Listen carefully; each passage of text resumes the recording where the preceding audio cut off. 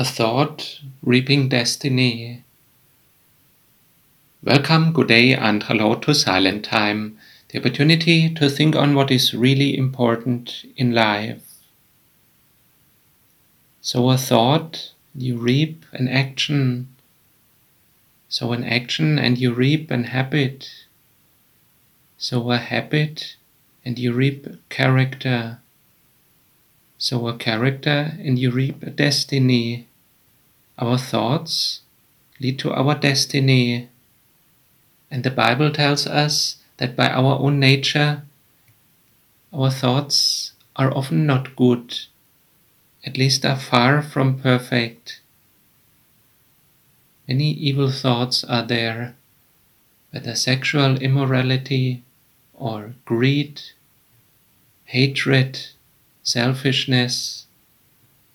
Many evil thoughts that reap a bad destiny in the end. But praise the Lord, He has set us free from that cycle. He has taken us out. He can set us free and give us a new life with a good purpose, with a good destiny, with good thoughts, good actions, good habits, the good character, and in the end, a good destiny. John 8, verse 34, Jesus said to them, I'm telling you the truth. Everyone who sins is a slave of sin. A slave does not belong to a family permanently, but a son belongs there forever. If the Son sets you free, then you will be really free. Let's pray. Lord, we thank you that you have set us free. You know how one thing impacts another thing, how a small thought in the end might impact a whole life. You know all the visual cycles that people are caught in.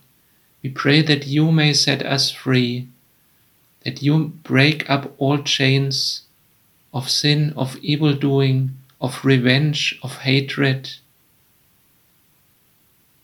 Thank you for your forgiveness, that you enable new starts, that you give a fresh life, a fulfilled life with a purpose, that you give good thoughts, that you show us good action and what to decide. Pray that you may impact our habits and shape our character, so that finally we may fit into your kingdom, where your holiness reigns, where your love reigns, where there is purity and everything perfect. To you be all praise and glory and honor forever. Amen.